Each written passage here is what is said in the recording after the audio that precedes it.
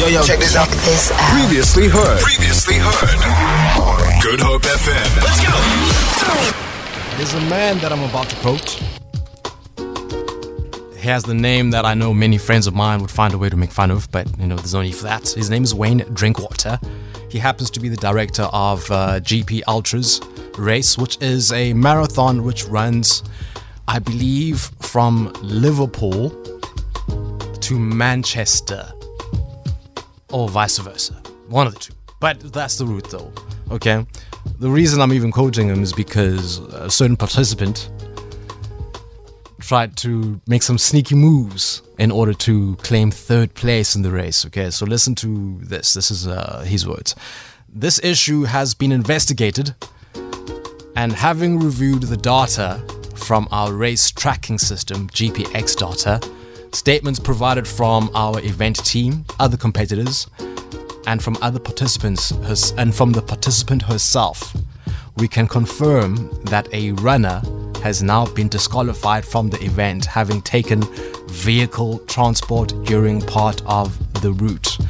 This certain person that the director is referring to,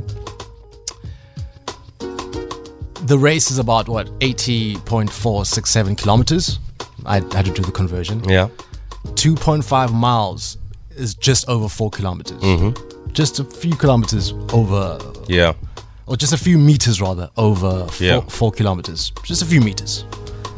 She hopped on a vehicle, and the only statement we seem to have is from a friend who says she wasn't feeling well and she feels horrible, but which is disappointing. My question is to you guys: am I wrong to think to myself, if this is happening now, certainly it's happened before? Oh, I was about to do something like this with such confidence. You've done this. I tell before. you, yeah. Well, I mean, in the marathon running world, it's definitely happened before. It's happened here locally. I know there's one story where there was twins so one twin obviously ran the first part of the race, and then a twin did the other part. And do you know how they caught them? They were wearing watches on the wrong arm, on different arms. So, I mean, marathon cheating it's been a thing for people for so decades. Desperate for victory and celebration. Yes. Yeah. And I mean, like the friend saying, if she wasn't feeling well, why still try and finish the race? Yeah. But you wanted to come third. You want to cheat, man. You want to cheat. And we suspect that you have a history of such. Absolutely. And you just got lucky that technology might have been as advanced in the past to catch you out as it did now. Yeah. Doesn't surprise me. Because if it wasn't for the tracking systems, the GPS, whatever, no one would have known. Feel it.